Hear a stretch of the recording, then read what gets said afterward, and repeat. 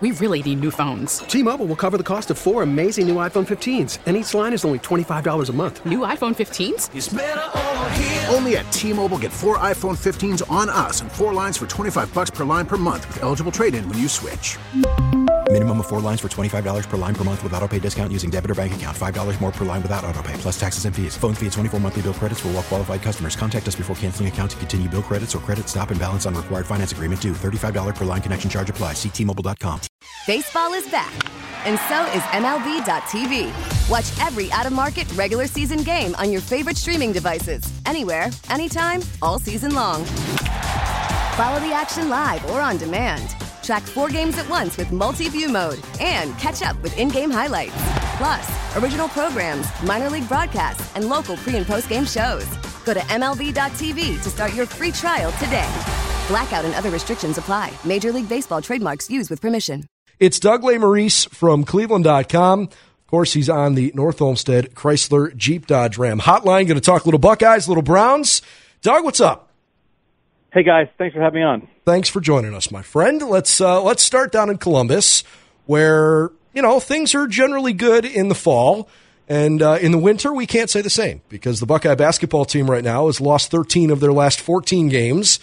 Chris Holtmann's job is sort of maybe in jeopardy. I mean, everybody on campus is kind of wondering. Gene Smith has given him a couple of public, votes of success here, but the reality is they've lost 13 of their last 14, and things don't look like they're getting any better. What's your read on Ohio State hoops right now? Yeah, bad. Not acceptable on any level. They're playing 4 freshmen a lot, but you don't have to fall off a cliff like this just because you're young. They have not worked the transfer portal very well, and they're just overmatched. They've lost their last 3 games by a combined 65 points. They're not even competing at this point. So, in terms of job status, it would cost them about $20 million to buy him out at this point because they gave him an extension last year. So, from the realistic standpoint, it's hard to imagine it, even though this season has fallen off a cliff. The only thing I could see, and I've talked about this on our Buckeye Talk podcast, is like a lateral move. If he found another job, that I could see. You know what? Good for us, good for you if you go somewhere else. But otherwise, I think he'll be back next year for what is a top 5 recruiting class. These freshmen that are playing now will be a year older, but there's still no part of this that anybody who cares about Ohio State basketball should tolerate. Do you think Chris can get the train on the tracks, and how does he go about doing that? Because it just, when you watch this team, as you talked about, it's painful and they're not competitive. I don't know that he's the right guy for this job. I don't think he's a bad basketball coach. I just think it's a bad fit, and I don't even know how I would explain that. It doesn't, he was the coach at Butler previously and succeeded there. You can't, until a guy makes a jump up like this, you don't know this is how it works. You move up the ranks, but I just don't know that this is the right place for him. So I don't think that, boom, you get in a class next year with 3 top 50 national recruits and all of a sudden it flips and they're competing at the top of the Big Ten. That's not what I think is going to happen. The idea of giving him that chance, especially with the extension, I expect that to happen, and happy to be wrong. Happy to be, coming back a year from now and giving a mea culpa because Ohio State's 14-4 in the Big Ten. But I don't know that this is going to be the answer. And, I just think it's possible that Ohio State could get a big time hire next, So I just think we may look back on this and say it just wasn't quite the right guy in the right spot. Let's switch toward the football side now. I mean, I realize it's the heart of the offseason, but this is kind of an intriguing time of year because you got lots of questions about what next year's team is going to look like. And the reality is you've got an awful lot of guys returning that should make you think, gee, this team should be pretty good next year, no matter who's at quarterback. But the quarterback competition really doesn't officially start, I guess, till spring ball. What are your early thoughts? Kyle McCord, Devin Brown, somebody else. Do you have any early opinions on who should take the reins? Yeah, so we just finished a 90-minute Buckeye Talk that'll drop tomorrow, all about Kyle McCord. And he's right on track. He's entering his 3rd year of college football. He was a 5-star recruit. You look at some of the quarterbacks just ahead of him in his recruiting class, Caleb Williams, Quinn Ewers, Drake May, J.J. McCarthy, guys like that have all started for their teams. But Kyle McCord was sitting behind a two-time Heisman finalist in C.J. Stroud, and this is his time. He's got the size. I think he moves pretty well. He's got the arm, and he's been absorbing this. He committed to Ohio State almost 4 years ago. He was the second commit in their 2021 recruiting class. He's been committed since April 2019. So it feels like Ohio State fans have known this guy for a long time, but you haven't seen much yet. He had that one start against Akron as a freshman when C.J. Stroud was resting his injured shoulder. But, I think he's the guy. Now, I think Devin Brown will give him competition, but it's year 3 for Kyle McCord, year 2 for Devin Brown. And I do think when you look at the skill set, this was Ryan Day, he picked Kyle McCord. Ryan Day could have tried to recruit any quarterback in the country in that class, maybe outside of Caleb Williams, who is pretty locked into Lincoln Riley. But this is the guy Ryan Day wanted, and he's on track, and I think size, mobility, arm strength, everything, I think he has all the skills you want. Doug, I want to ask you about the NIL situation. I don't think anyone's crying many rivers about the revenues that Ohio State football generates, but there's obviously been a lot out there. I mean, Ryan Day has hinted at some of it, that they don't have, or they're not where they feel they need to be to keep pace with the big boys. Just what is your feeling regarding that? Do you think that that's something that Ohio State needs to be concerned about? Outside looking in, I kind of chuckle at that and wonder how that's even possible. But as somebody who's around the program and knows that program, is that a legit concern? Does the football program have a bit of an NIL shortfall problem? Yeah, it's hard because it's a huge alumni base, right? They have a huge stadium that they fill. They're the driving force of the new Big Ten TV deal. Like, you'd think Ohio State's awash in money, but they can't give their money to the players. So you've got to funnel it. You've got to get outside people and outside businesses to give money. And you think, Columbus is a big city. That's what we thought. There'd be a good position for NIL. There's some schools that just have deep-pocketed donors, individual people who have given a lot of money and been invested in, hey, I'm going to, give millions in NIL. Ohio State really hasn't had an individual donor like that. We have reported this at Cleveland.com that they are getting some ducks in a row. I think they feel like they're going to have a more cohesive plan with the collective. So I do think Ohio State feels like it's getting in a better spot. I don't think we are at the end of the road of what NIL is going to be eventually. But as Ryan Day said that I reported last summer, it's like you've got to keep up in the meantime, right? You can't fall behind while it's kind of figuring itself out. So they do have some plans with some of the collectives where they feel like they'll have a better way to get people donating in a way that is effective. But a lot of it is sometimes you're dealing with Miami or Oregon or Texas A&M where, there are individual people who are more willing to give out loads of money. And in the NIL world, that's helpful right now. Brendan Gulick, Daryl Ryder with you on 92.3 The Fan Afternoon Drive, joined by Cleveland.com's Doug Lesmerises on the North Olmsted Chrysler Jeep Dodge Ram hotline. Doug, one more on Ohio State, then we'll transition to the Browns here. About a week and a half ago, or maybe 2 weeks ago now, we had a chance to finally sit down and hear from Ryan Day and all of the full-time assistant coaches on staff, as well as James Laurinaitis, who's back in the building now, and Mark Pantoni, who, for folks that don't know, is basically the brainchild behind all of Ohio State's recruiting stuff.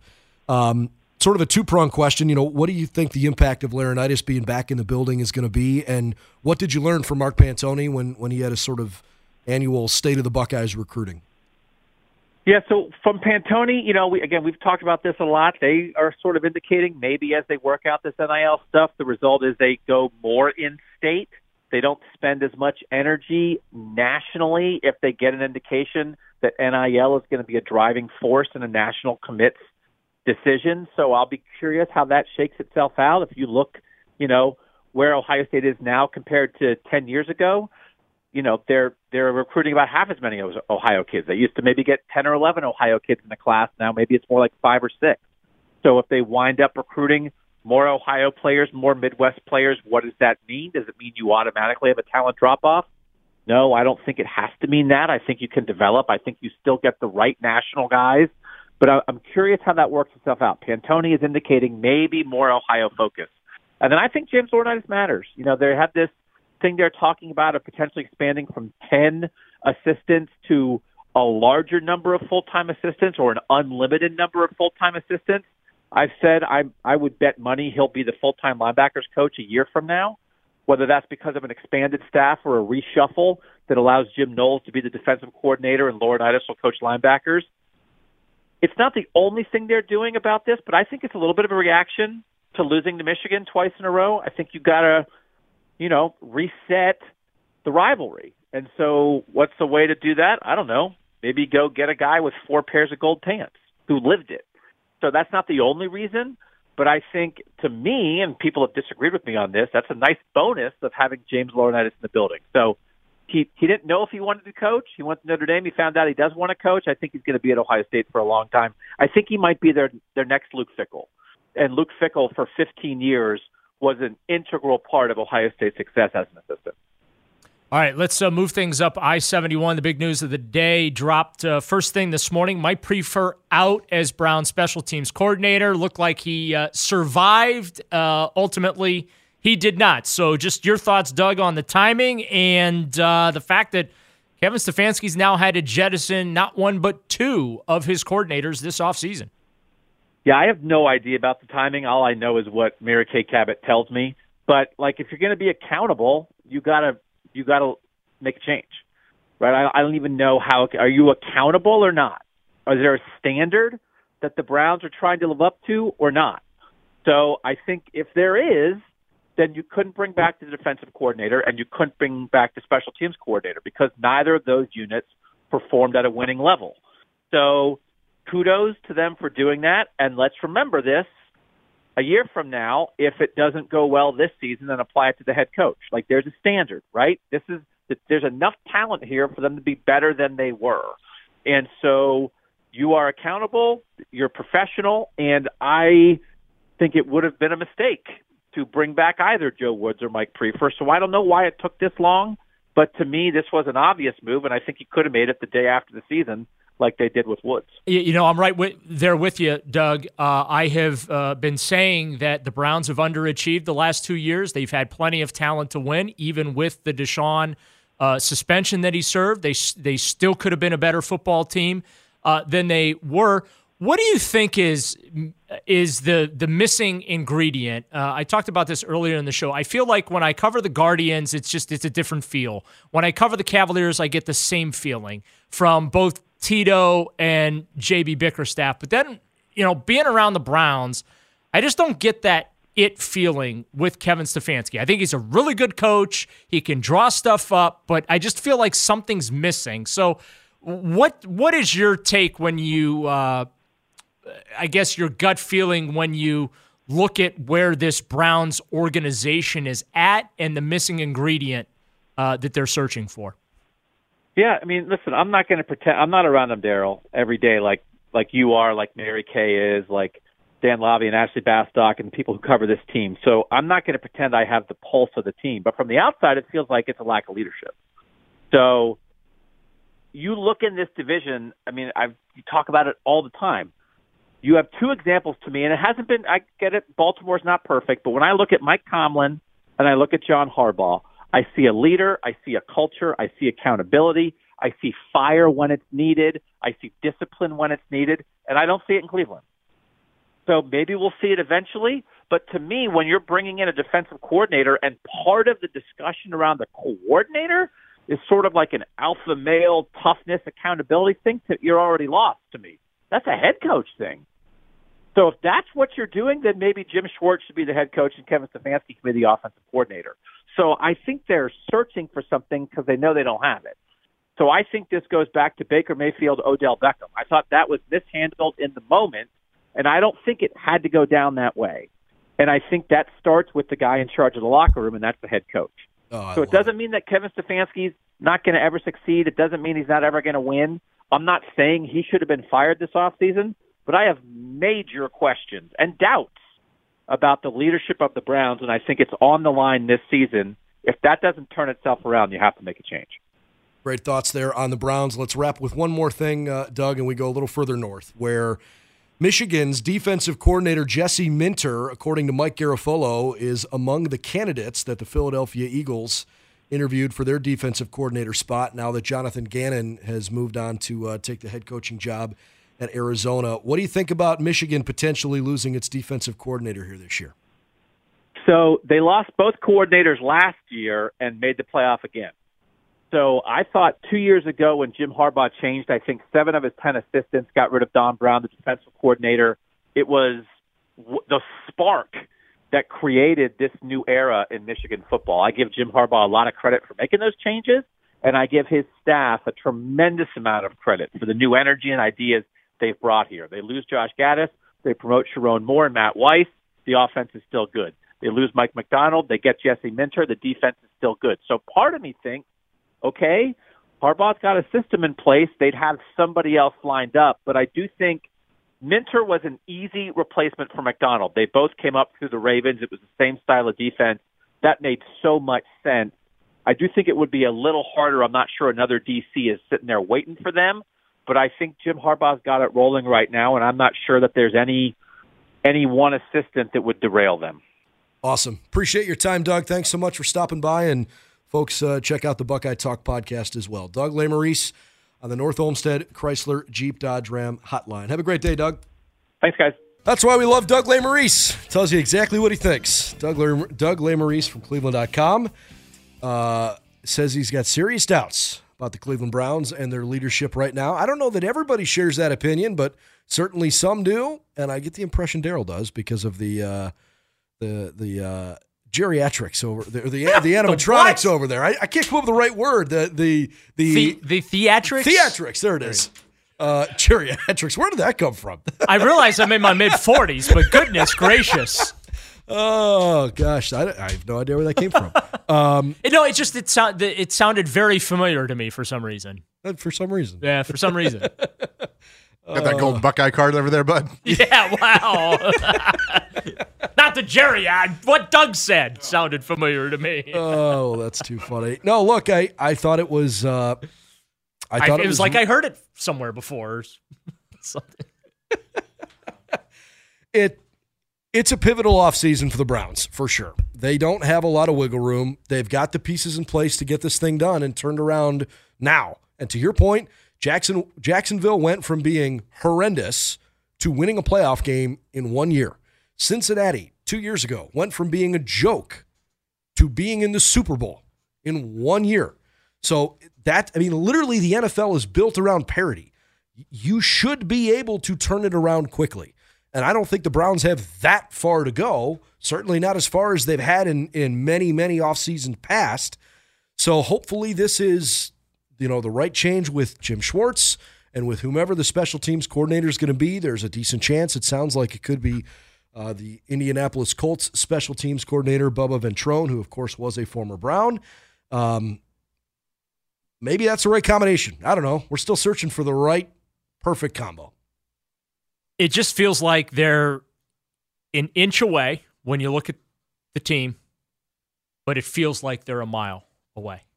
Like that's just, and it's despite their best efforts, right? I mean, it doesn't matter what they do. It never works. That's the thing. And they have good people in charge, but it's not working. And when you're going into your 4th year as a head coach, and now you have to jettison 2 of your coordinators because things aren't getting done the way they need to be done, right? Players aren't playing to the standard that's required to have the success that is expected of them.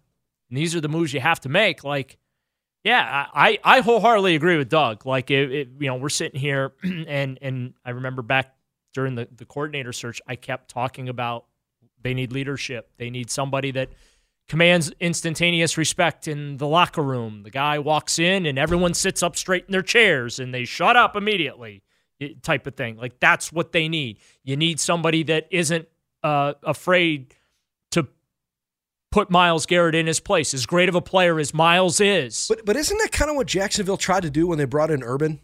Well, I don't know what they were thinking bringing in Urban because I saw that train wreck coming a mile away. Well, like, that's who Urban Meyer is. He's the drill sergeant. Like, I'm not going to put up with anything that's outrageous. There's his style of doing that doesn't work in the NFL, and I said that the day they hired him, and I was right. It didn't work. There's a way to be a disciplinarian in the National Football League, and the best coaches do it, right?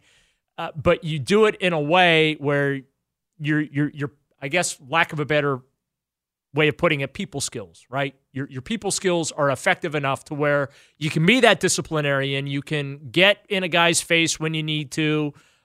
You can put your arm around the guy when you need to, type of thing, right?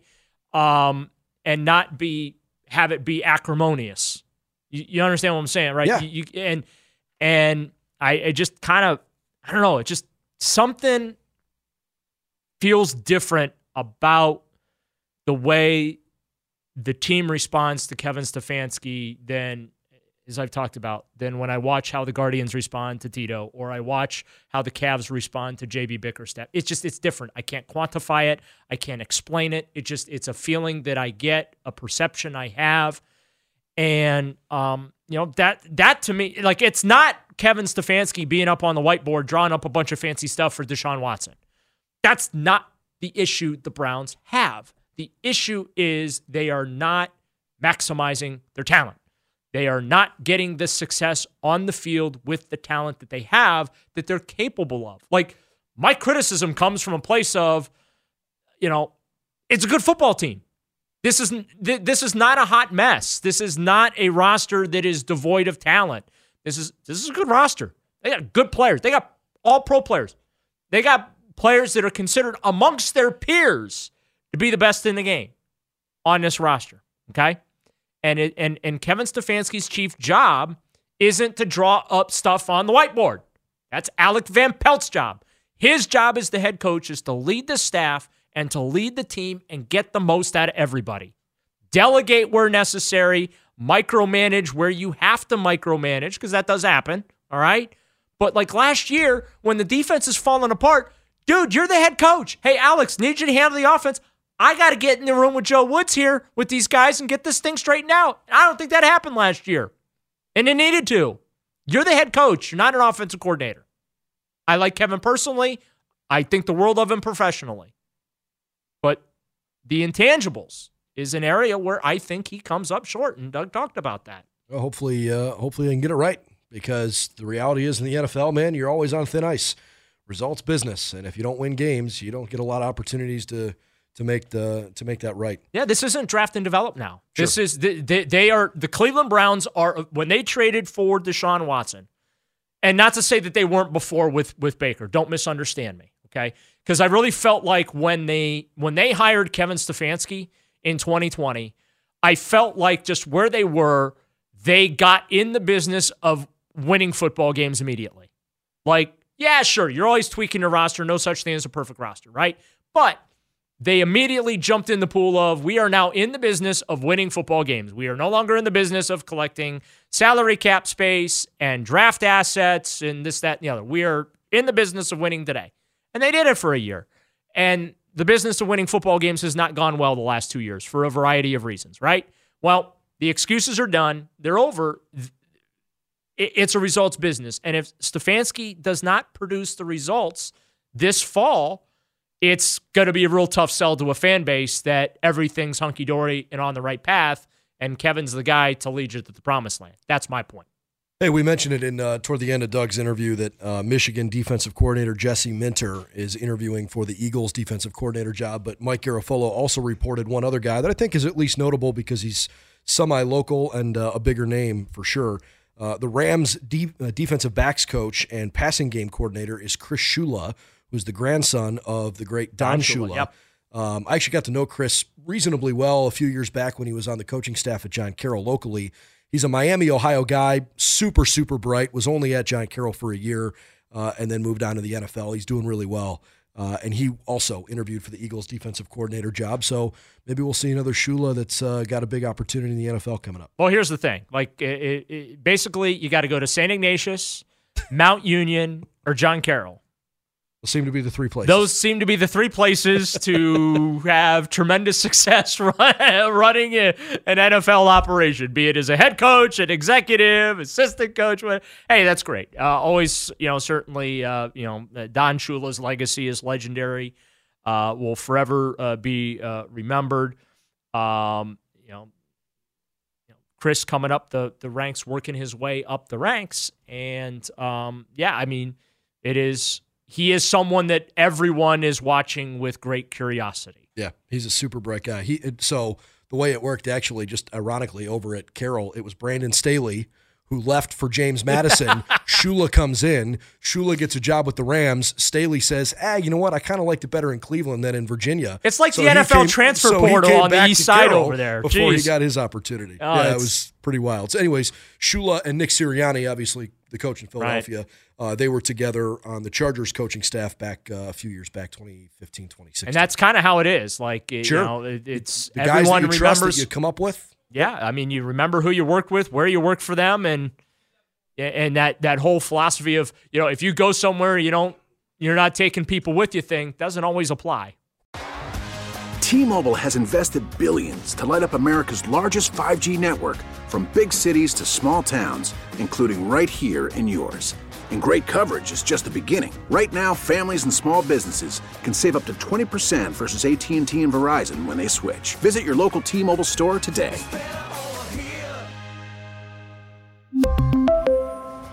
Plan savings with 3 lines of T-Mobile Essentials versus comparable available plans. Plan features and taxes and fees may vary. Baseball is back, and so is MLB.tv. Watch every out-of-market regular season game on your favorite streaming devices, anywhere, anytime, all season long. Follow the action live or on demand. Track 4 games at once with multi-view mode and catch up with in-game highlights. Plus, original programs, minor league broadcasts, and local pre- and post-game shows. Go to MLB.tv to start your free trial today. Blackout and other restrictions apply. Major League Baseball trademarks used with permission.